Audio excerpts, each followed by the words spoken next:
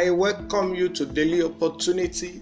Daily Opportunity is a daily devotion that feeds your soul with spiritual manna.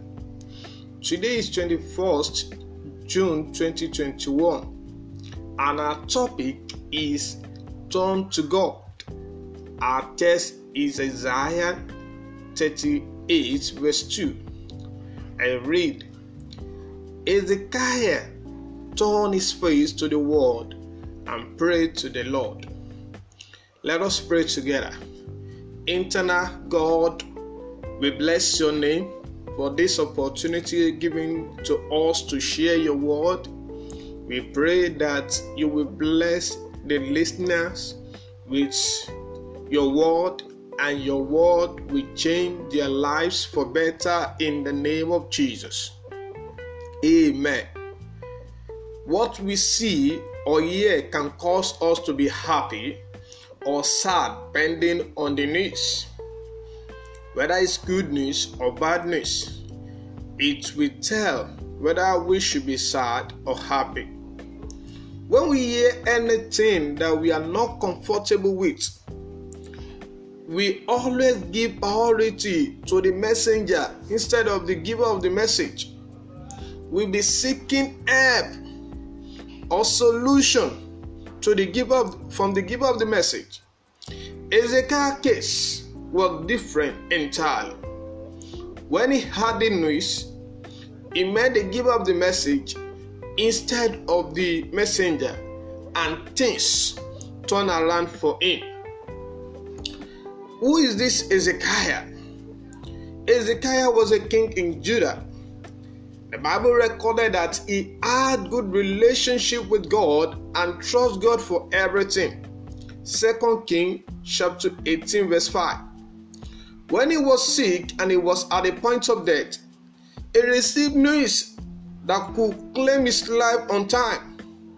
For Prophet Isaiah was directed by God to tell him that he should get ready to die because he's not going to recover from the sickness. There should be something that should bring discomfort to him. There should be something that he will just say, God has spoken. Let me not bother myself again. But the Bible says, Hezekiah turned his face to God. Instead of accepting the message from the sender, he went to meet the giver of the message. He didn't turn to anybody but God. This is the problem we face today. We always turn to human when we are challenged and make God to be secondary.